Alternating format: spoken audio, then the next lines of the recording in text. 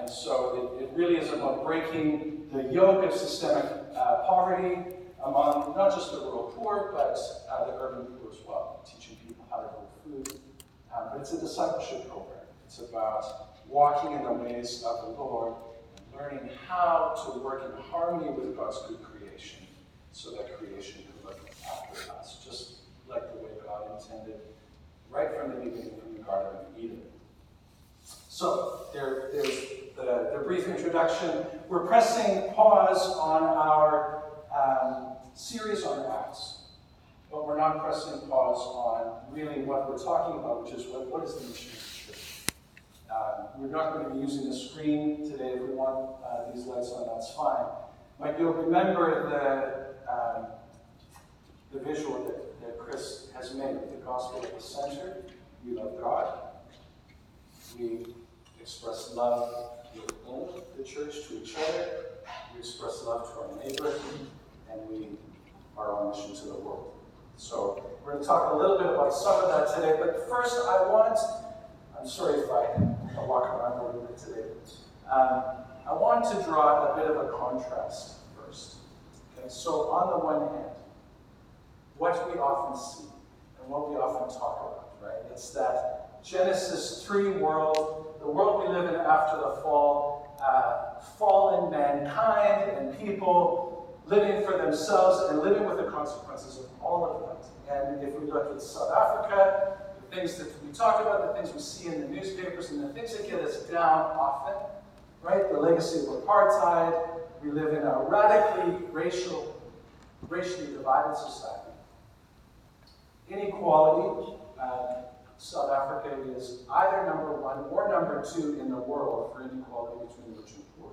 And it depends on the year. Sometimes it's Brazil and sometimes it's South Africa. Radically divided in terms of equality. We have an incredibly broken school system. If you've been to a government school in the rural areas, it is absolutely shocking. It's amazing that the kids actually learn anything. Widespread corruption. We've still got the Zongo Commission on state capture. I think the government is getting ready to roll out the next chapter of that report. Violence and murder. Again, South Africa is one of the most violent societies on the planet. I think Johannesburg has been number 1 in the world for many years in terms of violent crime. I think Cape Town is probably number 2, and maybe at the moment they're trading places in the world. And then, of course, in KZN, over the last couple of years, we've had not just dealing with COVID, we've had the looting and the riots and the burnout. KZN was on fire. Durban was on fire last year, July. And then lately we've had the flooding. Increased levels of poverty, the rich are getting richer, the poor are getting poorer, unemployment, inability to provide for ourselves. Isn't this a cheery message? Aren't you glad you stayed? Gets better.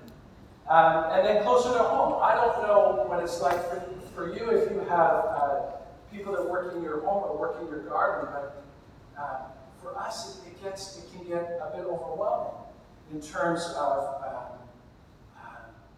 just the level of dependency, living with poor choices, living with a legacy of poor education, children not being developed, a lack of understanding of early childhood development and how important that is. Employees, as I said, making poor decisions and chronically unable to make ends meet. Often we're getting requests from our employees, I can't make this, can't make that, despite being relatively well paid. And yet, disciples said to Jesus one day, Lord, teach us to pray. He said, well, when you pray like this. Our Father in heaven, holy is your name. Your kingdom come. Your will be done. So we live, obviously, in a broken world. We live in this tension of things are radically broken. Lord, just come today. Come now. Come now. I'm done. I'm finished with this. We feel overwhelmed. People are homeless. These floods. My wife this morning, well, she didn't sleep well last night because this rain is coming and it's remembering all the trauma of the last flooding, of people losing their homes, and are going to lose, or more homes are going to be washed away. It's not an easy place to be. It's not an easy place to live. And yet, Jesus taught us to pray, your kingdom come. Your will be done on earth as it is in heaven. Well, what does this kingdom look like? I don't have time to flesh all of this out, and Chris has done sermons on the kingdom in the past. But a guiding verse for me, it's in Micah chapter 3. And it's this passage that talks about the people will beat their swords into plowshares. And every man will live under their own fig tree and manage their own vine, and no one will make them afraid. It's a picture of the kingdom of the land is supporting us. We're living in safety and security and total lack of fear. That's a picture of the kingdom, where everybody experiences that kind of a life, and a reliance on the Father, and a peace and security and shalom, and no one will make them afraid. Well, where's the kingdom? Where is it? Do you see evidence of it around you? Where's the evidence of God's rule and reign? I think there is evidence, and plenty of it, of God's rule and reign. So, for example, universal education. So our education system might not be great, but we have a universal education system. Whose idea was that? Universal education hasn't been around forever. It's actually a relatively new thing. Where did it come from? Whose idea was it? I want to tell you, I'm not going to go into detail on these examples, but the idea came from the church. Democracy. We live in a broken democracy, but we have a democracy. We, all of us, not me, I'm not a citizen, but all citizens of South Africa, actually every 5 years in this country, get to go to the polls and decide together as a nation who is going to govern them. Whose idea was that? That idea came from the church. It's not perfect, it's broken, but we get a say in who governs us. And that came from the church. Just a couple of examples. Law enforcement. Okay, it might be broken, but we have law enforcement. That's an amazing thing. There are evidences of God's rule and reign. These things need to be renewed. They need to be revived. They need to be fixed. But there's plenty of evidence of God's rule and reign if you know where to look. Look at us this morning. We get to come together. We get to worship our God in freedom. In freedom. Where did that freedom come from? It came from God's rule and reign. So we live in this tension, don't we? I'd like for us to look at an incredible passage of Scripture. It's in Romans chapter 8, starting at verse 18. I'll read it here for you. It says, I consider that our present sufferings are not worth comparing with the glory that will be revealed in us. I just want to pause there. Our present sufferings. This life is not easy. It's difficult. My wife didn't sleep last night. Why? Because she was concerned about our staff, and she's concerned about people within our network and the rain and possible devastation. We do suffer in this world, and yet Paul says, I don't consider it worth comparing with the glory that will be revealed in us. And then an amazing verse. The creation waits in eager expectation for proper functioning government to be revealed so that we can live in a proper society. Oh, wait. That's not what it says. That's how we think, though, isn't it? That's how we think. If only this government would get its act together, we can get things sorted out in this country finally once and for all. But this says, The creation, all of creation, us here in South Africa, society, we're groaning. The creation waits in eager expectation for the children of God to be revealed. Well, that's a different way of thinking. Because now it's not an issue of government, it's an issue of the children of God to be revealed. The creation was subjected to frustration, not by its own choice, but by the will of the one who subjected it. Why? Who subjected the creation to frustration? The evil one. Okay. In hope that the creation itself will be liberated from its bondage to decay and brought into the freedom and glory of the children of God. That's the kingdom coming. That's the kingdom coming. When is it coming? Well, it's already here. It's coming.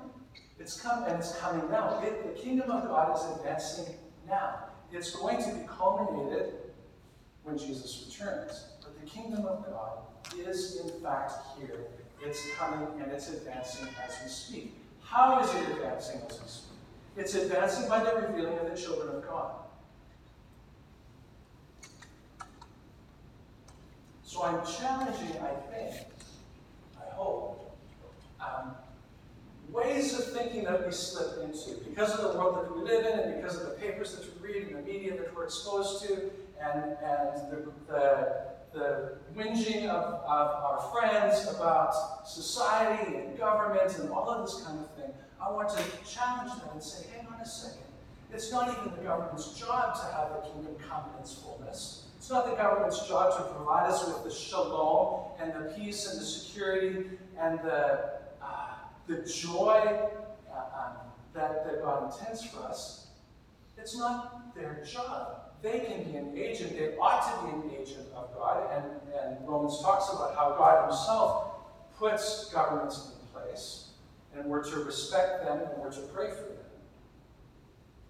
But ultimately, the renewing of creation in the here and now, the advancing of the kingdom, comes through the revealing of the children of God. And creation is groaning for it. Creation is in eager expectation for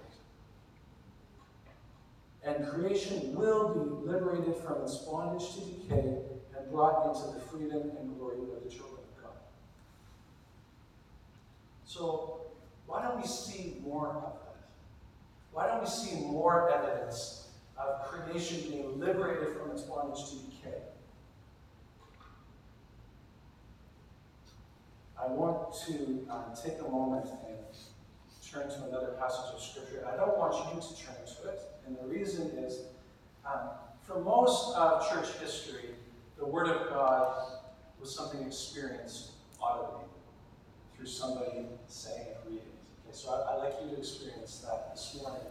The passage for future reference, if you want to make a note, is Isaiah chapter 58. Okay? And with your permission, I memorized this passage a number of years ago. So would it be okay if I did a little recitation, Isaiah 58? And then we're going to look closely at what it's actually saying, because this passage is written to us. It's the Word of God.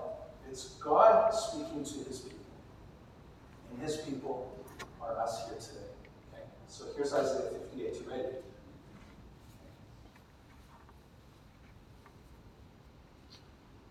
Shout it aloud. Shout it. Don't hold back. Raise your voice like a trumpet. Declare to my people their rebellion, and to the house of Jacob their sin. Day after day they seek me out, and they seem eager to know my ways, as if they were a nation that does what is right, and has not forsaken the commands of their God. They ask me for just decisions, and they seem eager for me to draw near them.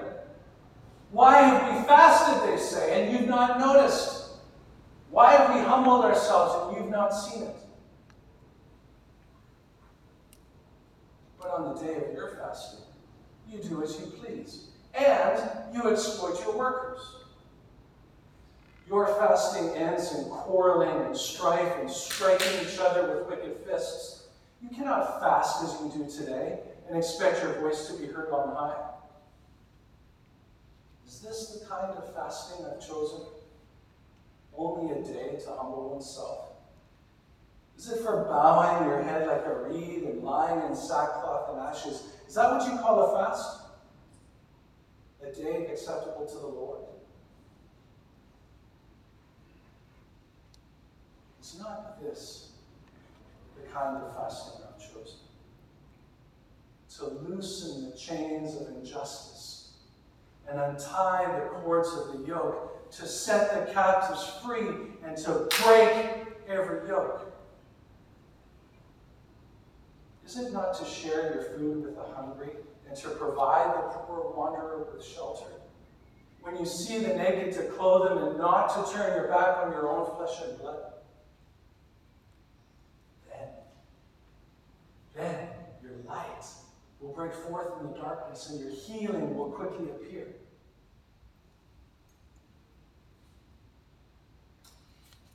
Your righteousness will go before you, and the glory of the Lord will be your rear guard. Then you will call, and the Lord will answer. Then you'll cry out, and he will say, here I am.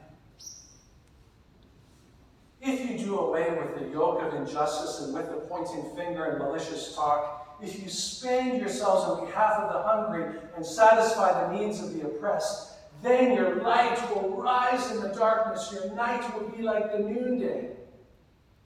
The Lord will guide you always, and he will satisfy your needs in a sun-scorched land and will strengthen your frame.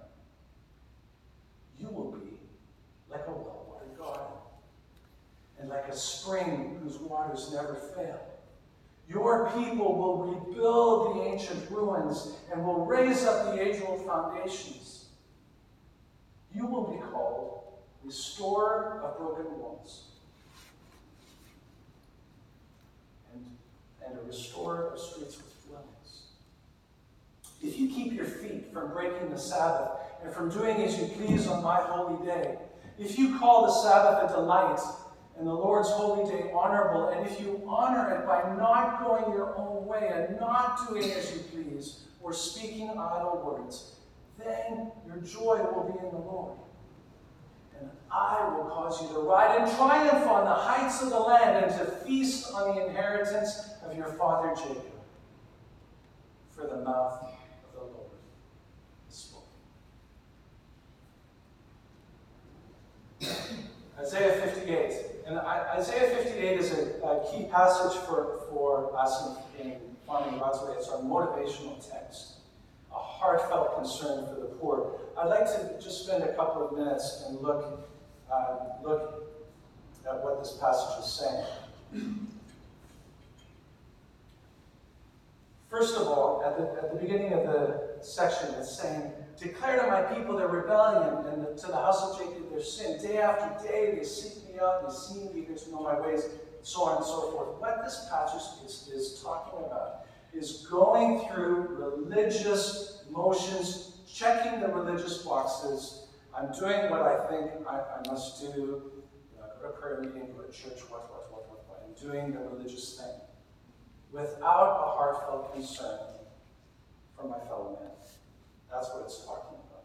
So, this passage is talking about fasting, for example. You fast and you pray and you're seeking my face, but you're neglecting the poor, the oppressed, and the downtrodden.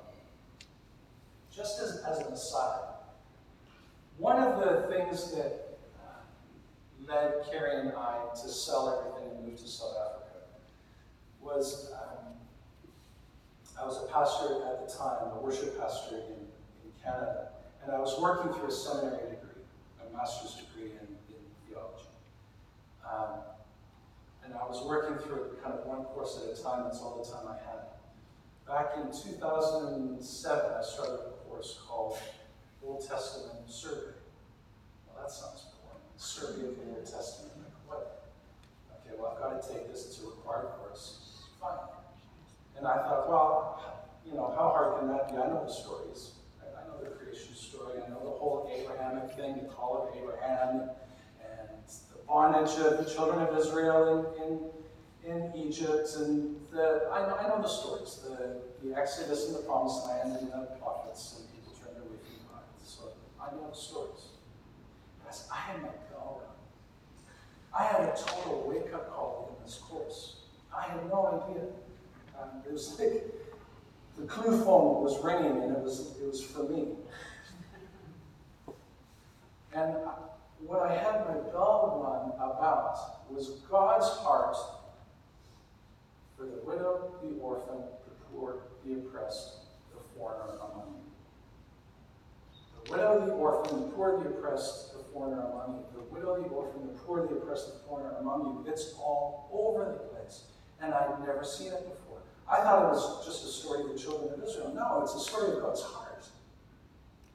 And God's heart breaks for the widow, the orphan, the poor, the oppressed, and the foreigner among you. And then you get to Isaiah 58, and here it is again, where God is pointing his finger at his people, saying, if you're not concerned for the widow, the orphan, the poor, the oppressed, the foreigner among you, I don't even hear your prayers. I'm not listening to you at all. You're on the wrong track. Repent, come back, receive my heart, and do something about it, because that's the true fast. And if you're about that business, then your light will break forth like the dawn, your healing will quickly appear, then you will call and the Lord will answer. That's what Isaiah 58 is about. And it's calling us, I'll just read the list, it's calling us to loosen the chains of injustice, to untie the cords of the yoke, to set the oppressed free, to break every yoke, to feed the hungry, house the homeless, clothe the naked, do away with the yoke of oppression, and to spend ourselves on behalf of the oppressed. That's the list of things that God is calling us to. Well, brothers and sisters, that to me sounds like the coming of the kingdom, where the oppressed aren't being left behind, where injustices are righted, where the yoke of oppression, the things that are keeping people down all the time, those things, the cords that are keeping those things tied on the necks of the people, those are being loosened, untied, and those yokes are being broken. And we pray, Lord, would you please set the captives free? And I just imagine the Father saying, why are you asking me to do that? It's not a bad thing to ask me to do that, but actually, I'm going to do that through you. That's the plan. That's the plan. I'm calling you to do that. That's what my people are for. And when you know where to look, it's all over the place. It's our job. The promise is when we engage in this way, our light will break forth, our healing will appear, our light will go before us, the glory of the Lord will be our rear guard. Then we'll call, the Lord will answer, the Lord will guide us always. He will satisfy our needs in a sun-scorched land. We will be like a well-watered garden, like a spring whose waters never fail. Our people, as will rebuild the ancient ruins and raise up the age-old foundations of the kingdom, and will be called repairer of broken walls and restorer of streets with dwelling. Does anybody know of some streets where dwellings need to be restored? Kev? Right? Jason? The rest of us that have been to Mulwany, Carrie and I were down there a couple of weeks ago, and my heart was absolutely broken. I was a wreck to see the devastation. So should we engage in these issues, in these societal issues, in issues of the poor and the oppressed, and education issues, issues of broken government? Should we engage as God's people? The answer is clear. God's people are meant to accomplish God's purposes in the world. And that includes engaging with desperate need, loosening, removing, and breaking the yoke of oppression. But maybe in your heart this morning, one of the following objections come up. I can think of at least three. Objection number one: what difference I possibly make in a nation that is so profoundly broken in so many complex and self-reinforcing ways? What difference can I make? Do you ever feel yourself feeling that way? I do. I get overwhelmed easily. I see so much need. Look at the issue of dependency, for example. In our nation, we're living in a nation, in a continent of dependency syndrome. And a dependency syndrome is a mindset of scarcity, of lack, and I can't do anything on my own. I can't provide for myself. Please, won't you give me, right? Every robot, everywhere you go, has one of these, right? Dependency syndrome. I get overwhelmed. So how do you break that mindset in a whole nation where millions of people have this mindset of lack and scarcity and I can't make it? So what difference can I possibly make? You know, the conclusion I've come to on this question, because it's an important one that needs to be addressed.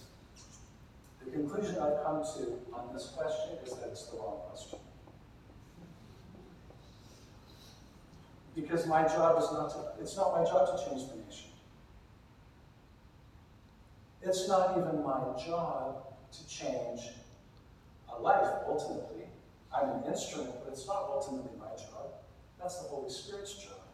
So what my job is to submit to the will of God, like we just read in Isaiah 58, to loosen, remove, and break the yoke of poverty and oppression, to be engaged.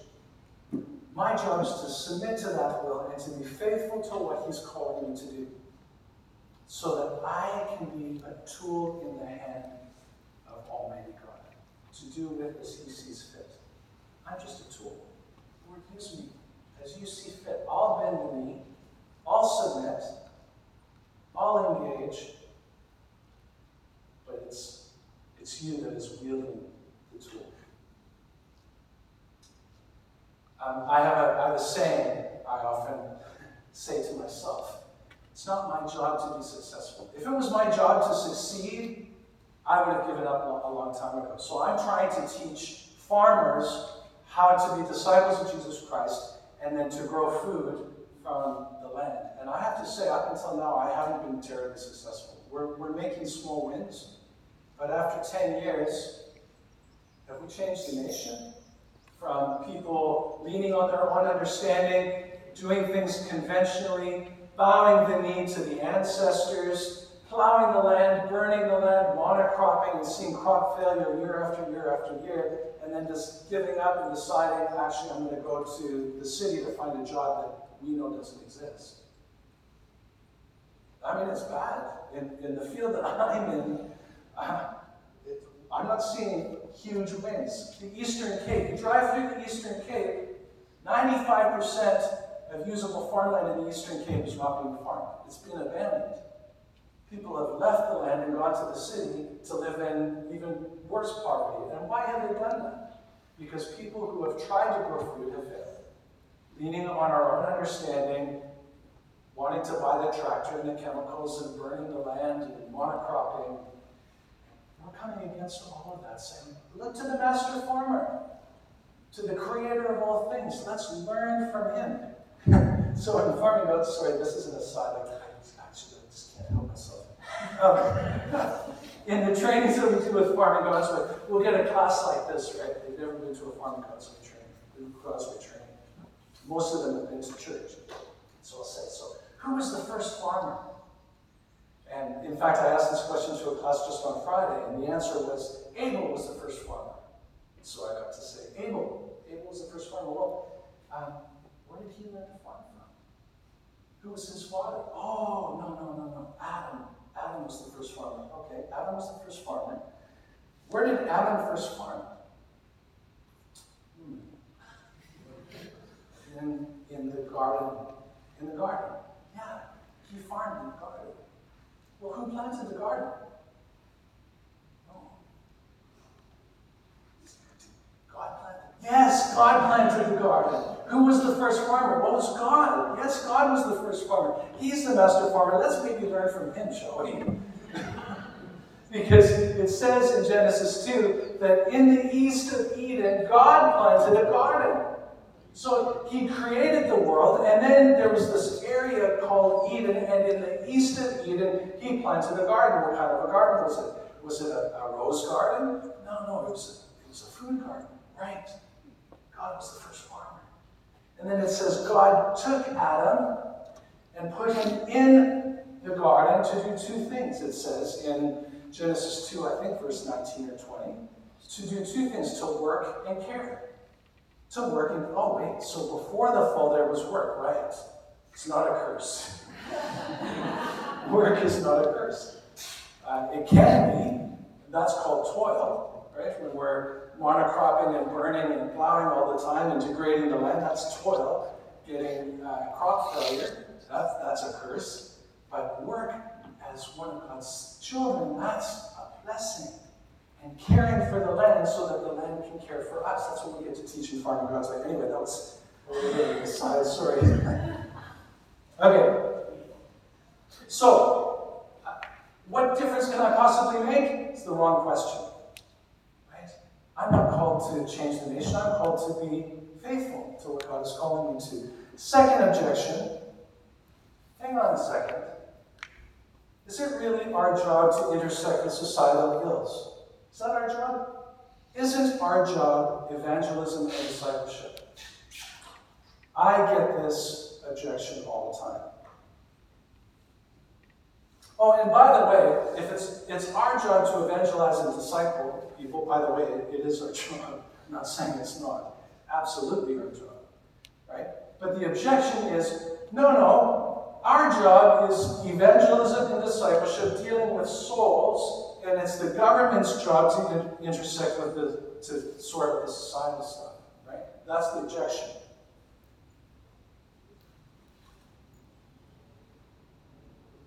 In response, sure, I'll just skip that one. In response, I was going to talk about Greek philosophy. Because Greek philosophy separates the physical from the spiritual. That's what Greek philosophy does. And we have that same mentality.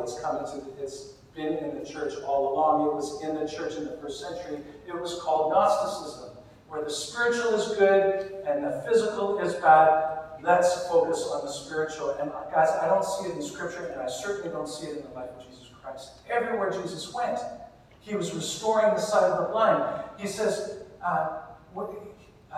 the Spirit of the Lord is upon me to preach good news to the poor. Recovery of sight for the blind. Freedom for the oppressed. And for those in bondage. So that's surely our job as well. The physical is not bad. Jesus was restoring the physical everywhere he went. And it's our job too. Feeding the hungry, healing the lame, restoring sight to the blind. But I also want to say that as a church, we've often abdicated our role in society and decided it's government's job. Government has a role, but Isaiah 58 makes it clear that God's people must be engaged. Universal education was the church's idea. The university movement was born out of Christian monasticism. Hospitals were founded by church people. We need to carry on that legacy. But thirdly, in response to this objection, isn't it government's job? What an incredibly huge missed opportunity for sharing the gospel. In Farming God's Way, we get to preach, guys, you reap what you sow. It's a spiritual principle. And it's true in agriculture. If you give to the soil is going to give to the plants, and the plants are going to give to you. It's a physical principle, it's a spiritual principle, and that spiritual principle applies to every area of life. What an incredible opportunity to share the gospel by teaching something practical like farming, but doing it in a gospel-centered way and teaching God's overall plan for all of life, and then here's how you apply that to taking care of the soil. We teach God's all-sufficiency. God is the one that provides all the natural resources from which we can gain productivity from the land. Acknowledging God and God alone. We talk about how to apply that principle to agriculture.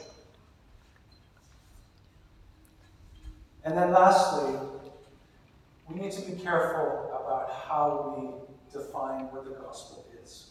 To say that the gospel is believing that Jesus Christ died for your sins, rose from the dead, say it with your mouth so you get to go to heaven when you die, that's all true. But to say that is the sum total of the gospel is an exercise in missing the point. Because the gospel applies to every area of life. Physical, social, mental, emotional, and of course spiritual. But we've missed the plot, I think, often. And we've reduced this incredible gospel that is about the coming kingdom and freedom for the oppressed, recovery of sight for the blind, all of the things that Isaiah 58 talks about. We say, no, actually, it's about believing these three statements so that we can go to heaven when we die. And that's the gospel. I think we need to look more carefully at that. And I'm hoping today is the beginning of a conversation.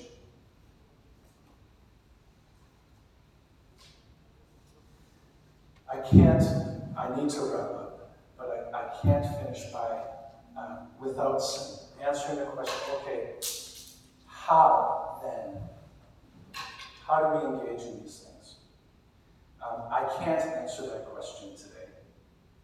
I'll begin, but I will hold this book up and say this is a really good place to start. If I've stirred something in you, and if you want to start a journey on answering the question for yourself, how do I begin to engage in the Isaiah 58 mandate? This would be a good place to start. And anybody looking to start the journey, I highly recommend this book. It's called Toxic Charity. Listen to this. How churches and charities hurt those they help. So let's start by not hurting. Learning how not to hurt through our good deeds. It's by Robert Lupton. It's available on Kindle.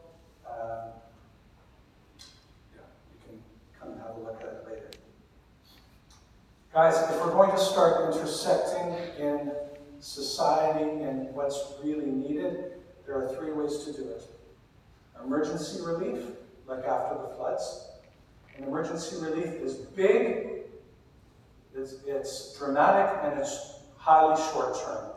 Emergency relief is to stem the tide of the bleeding, of the suffering, number one. Number two, once that's finished, once the decline is over, the immediate decline, the aftermath, and by the way, this looks like food, clothing, blankets, and shelter. That's what this looks like.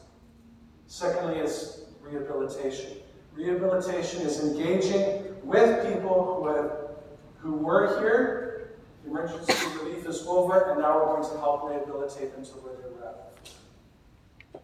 Thirdly, this is the sphere that Carrie and I live in. It's called development. And development is about building capacity in people so that they can deal with their own issues. That's development. That's where I live. If you want to learn more about that, I've got all the time in the world to talk about development. But guys, we get into trouble by doing relief and rehabilitation efforts over when we should be doing development. Okay, so development, one of the clearest examples of development is education. Educating people, that's building development. They're building capacity in people so that they can deal with their own situations.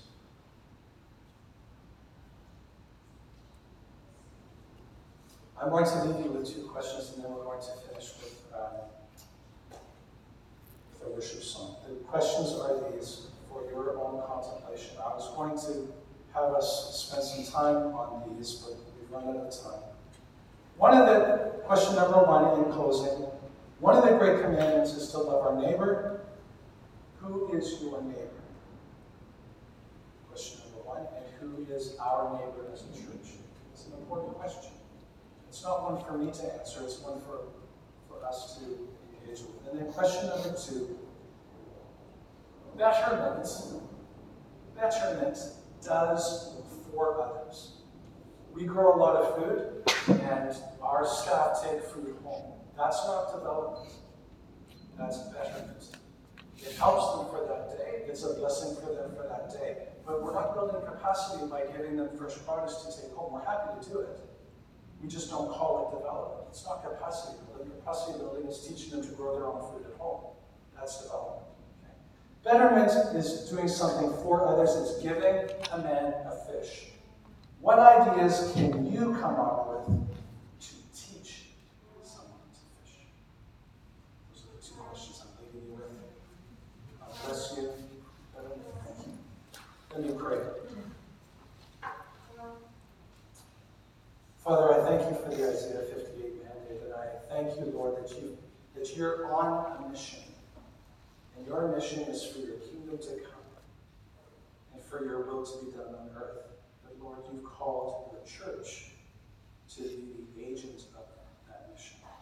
Father, give us wisdom as we consider these things. Give us wisdom in how to approach loosening, removing, and breaking these yokes of poverty